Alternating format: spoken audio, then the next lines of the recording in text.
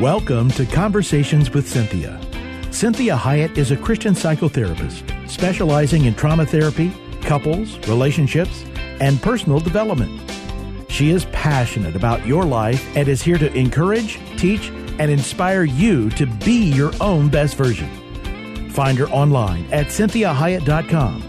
That's CynthiaHiett.com. Now, with today's fresh insights, Cynthia Hiett.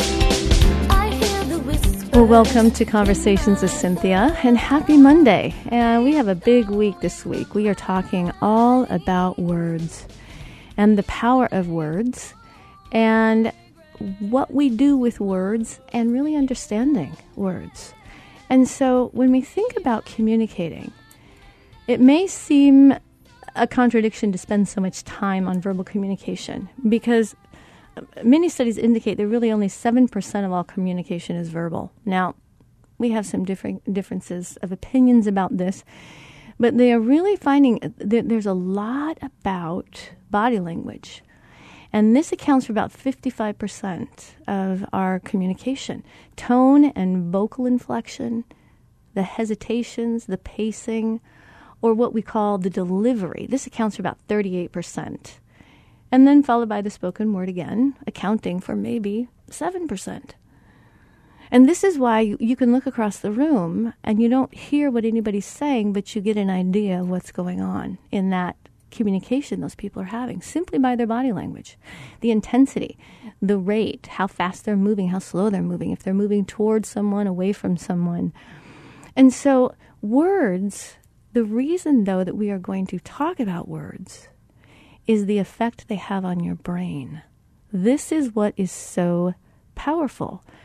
What words do to our brain, to our soul, to our heart, and what God really says about the Word. And He said the Word became flesh and dwelt among us. So it's understanding that this concept in communication is really managing the overt part and the covert part of my communication, as well as recognizing, identifying these two aspects in other people. So it's imperative when communicating that I'm aware of another's covert and overt communication variables. Otherwise, I might miss the point completely or get offended, confused, or hurt. And so this goes with the teaching regarding gender and temperament differences when I give that one. And we are going to spend a week as well on gender and temperament. So this idea is that the covert and overt part of communication is also different between men and women. And I'll give you a little quick one on gender. When I'm doing any kind of executive business coaching with women, I'm constantly having to remind them when they are talking with a man to stop nodding their head. Because, see, women nod their head up and down with other women, with anybody they're talking to, as a way to say, I'm tracking, I'm listening, that we're saying, yeah, oh yeah, because we're encouraging them to continue talking. Well, I say to them, if you do that with a man, they automatically think you're agreeing with them. So you need to be very careful, because if you look at men in a boardroom, they sit very still and they give nothing away when they're listening. And so women, it makes us anxious because we are so wanting connection that we are constantly saying, you know what I mean? You know what I mean? You know what I mean? Are you tracking? Does that make sense? Do you get that? So it's really important that you understand what words are being used for. So as we discuss this covert and overt phenomenon, I'm sure you can relate to the feeling that the words said one thing, but the way in which the information was communicated or how it felt said something entirely different. This is why it's imperative that we understand that words are overt or concrete, and the delivery is considered the subtleties or the covert part of the message. So think about the wink or the nod when you're talking with someone in the company of others. You know that look when you're listening to somebody and then you kind of look at someone else, you're like, seriously? Are you kidding me now? Right? Or we kind of wink like, yeah, we get what's going on, while the other person is talking. And so It's that icy, sarcastic tone of a compliment while the pleasing words are being spoken. It's like, okay, you complimented me with words, but it sure didn't feel like a compliment. It felt like maybe you were saying something very different. And so think about the time when you liked what you heard, but after you walked away and you thought about it, you had this kind of suspicious or unsettled feeling. It's like, how come I enjoyed that conversation, but now I feel kind of sick? I feel kind of anxious. I feel kind of weird. Like, was that really what I thought it was? So this is called incongruence. When we talk about abuse and dysfunction in childhood, we realize that we are taught to either ignore what someone is doing. It's the do as I say, not as I do. Or we may be taught not to trust our gut. For example, this is a good person, they wouldn't lie to me, they wouldn't manipulate me. Or the dilemma of the good person who really wants to mean what they say but is unable to follow through. This a lot of times is codependency. I'm going to say what you want to hear because I don't want to be in conflict with you and I'm people pleasing, but I'm really not going to do it. So I'm going to find a way out of it or an excuse. And so the person that says, yeah, that sounds great, let's do it again, let's go to lunch next time, and then they never call you. And so what we want to think about is this incongruency or being divided within ourselves. So many times we've heard words that have harmed, sometimes from parents, sometimes friends. High school, we can be very cruel in high school. And if we're not careful, we may even actually believe the word. And the word then changes us, changes my outlook. And so we can get that, and it's difficult to undo that. So as we continue on this journey of being your own best version, we find out that one of the qualities of an individual who is really, truly their own best version is that they mean what they say what they mean, and they speak it in love, even if it's painful. And so no matter how much assertiveness is necessary, it's still spoken in love. So this leads us to this question, why words? Why are they so important? Well, number one, they are the starting point for establishing reality and or truth. Because we know, if you've listened to any of my shows, the difference between reality and truth. Truth is always true. Truth is absolute. Truth reveals itself over time. And truth sets us free. Reality, though, is transient. So it can feel like it's true, but maybe it's not. So the truth is always going to find itself out. So this is the starting point for establishing reality, or reality I want to create, which may mean that I'm wanting to create a reality for you that is pleasant, that is pleasing, that is comfortable, that is safe. And so I do this with clients. The first session they have with me, I'm wanting to make sure that that reality is that experience is going to cause them to feel safe enough to come back. And then what they find is that over time, that reality is also true, that my office is a safe place. It's a very safe place. So the second thing is speaking words are part of being made in the image of God. So when we talk more about words this week, we're going to be talking about that words either construct something, build something, create something, or they destroy something or harm. So they either bring healing or they bring hurt and harm. So words are very powerful in what they create. So words set us apart from the rest of the creation. It is responding and reacting as a human. Animals have a language, but they don't have necessarily words. They don't they don't write books, right? They don't write plays. So they communicate for different reasons. We use words not only to communicate, but to build and construct things, to tear things down, to create a reality, to support a truth. We use that as a creative endeavor. We do it to express our ideas. So there's lots of reasons that we are using words, and that sets us apart from the rest of the creation. It's human. This is why Jesus, the Word, became a human. So words or language is a primary mode for connecting for humans. It's the starting point. Like we talked about, there's many other parts to the communication process. The overt part is the words. The covert part is supposed to support the words. So words create intimacy as well. They allow our soul, our spirit, and our mind to be expressed. They connect us or they divide us. So if you've ever watched a pantomime or spoken with someone that does not speak your language, you see how quickly, how much work goes into figuring out what they're trying to say. And we start to use our hands a lot, don't we? Or we start to talk louder. And we start to try to draw things. Or what. And so words we take for granted oftentimes. So we see in John, the 1st chapter, verse 1, what the Lord is revealing to us about the power of words. He says, the Word became flesh. The first example regarding the significance of words. This idea that God takes words so seriously that Jesus is referred to as the Word. He's the Word. He's all knowledge. He's all creation. He's all that. He's all God. And we see in the 1st chapter and 2nd and 3rd chapter of Genesis, the way that God created his world was by speaking it into existence. And we see that in the beginning was the Word was with God, and the Word was God. So the second example of the significance of words, when we see in Genesis, like we said, the 1st chapter, it uses words and it reads, God said 13 times. And then he directed Adam to speak. So Genesis chapter 1, verses 1 through 24, God said 13 times. So the 3rd verse, it says, and God said, let there be light. There was light.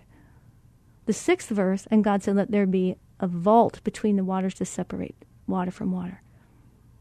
The 9th verse says, and God said, let there be water under the sky to be gathered to one place, and let dry ground appear. And it was so. And God called the dry ground land, and he gathered the waters, and he called it seas. And he saw that it was good. So he's naming these things. Words name things. And then the 11th verse, it says, and God said, let the land produce vegetation. And then there was evening, and there was morning, the 3rd day.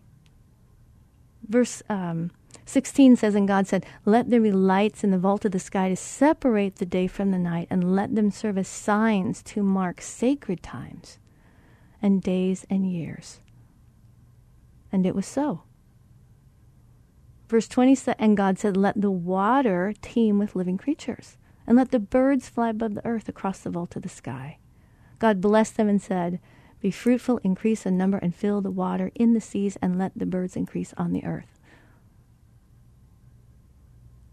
And verse 24, it says, and God said, let the land produce living creatures according to their kinds, livestock, creatures moved along the ground, wild animals, each according to its kind.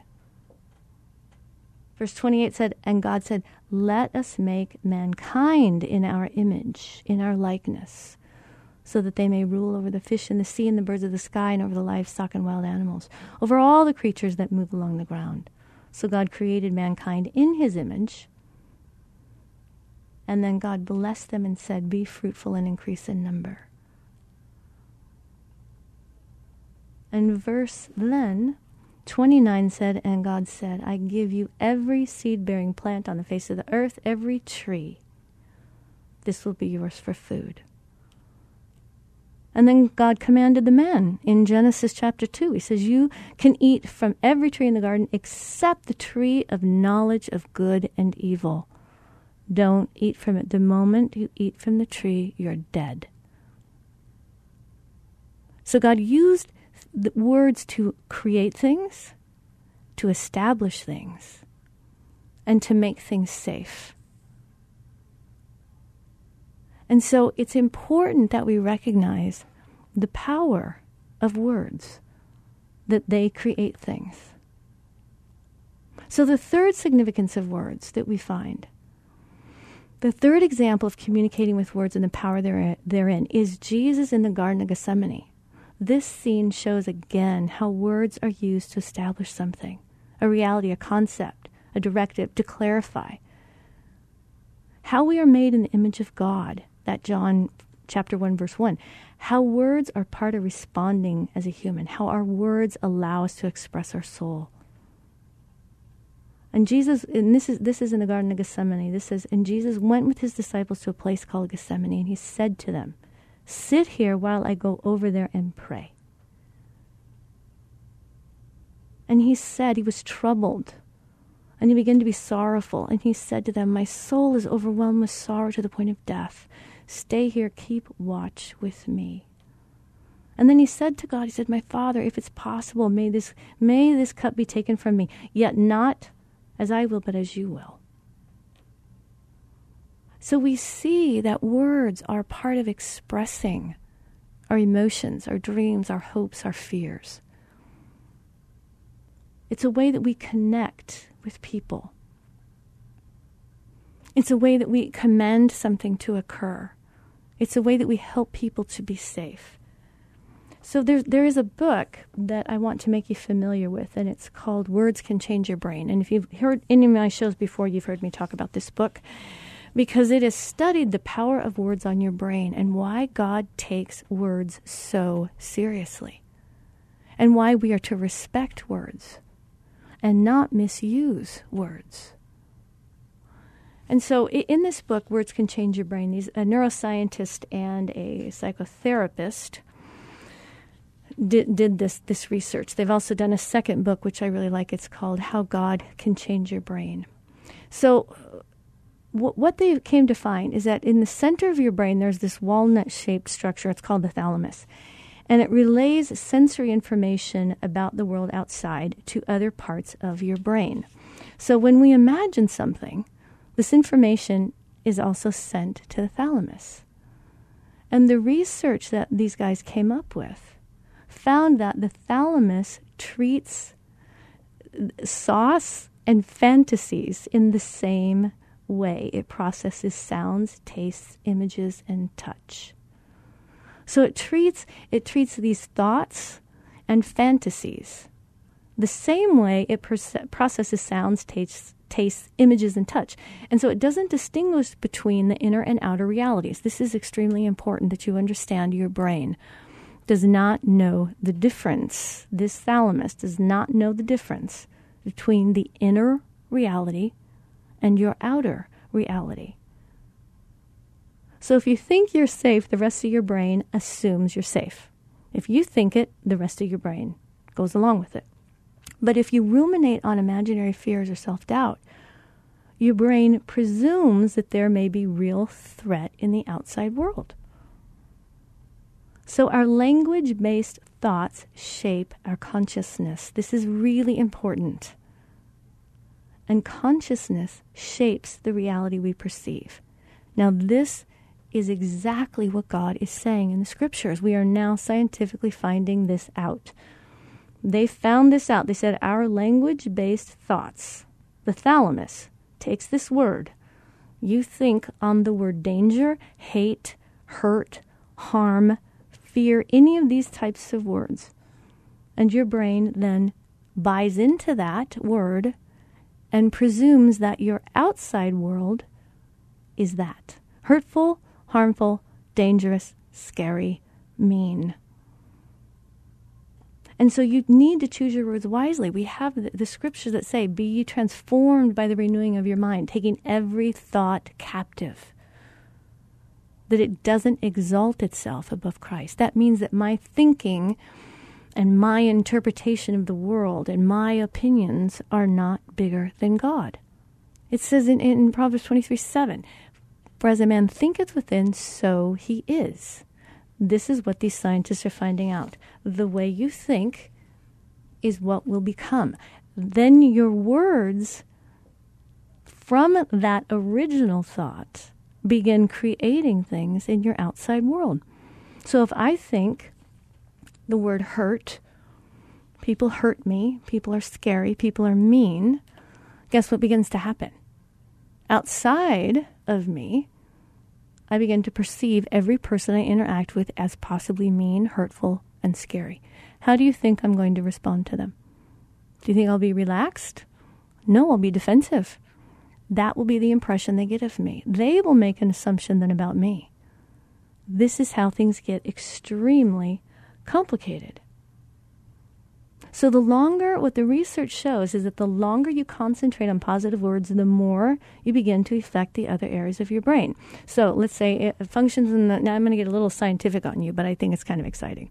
So the functions in the parietal lobe start to change, which changes your perception of yourself and the people you interact with.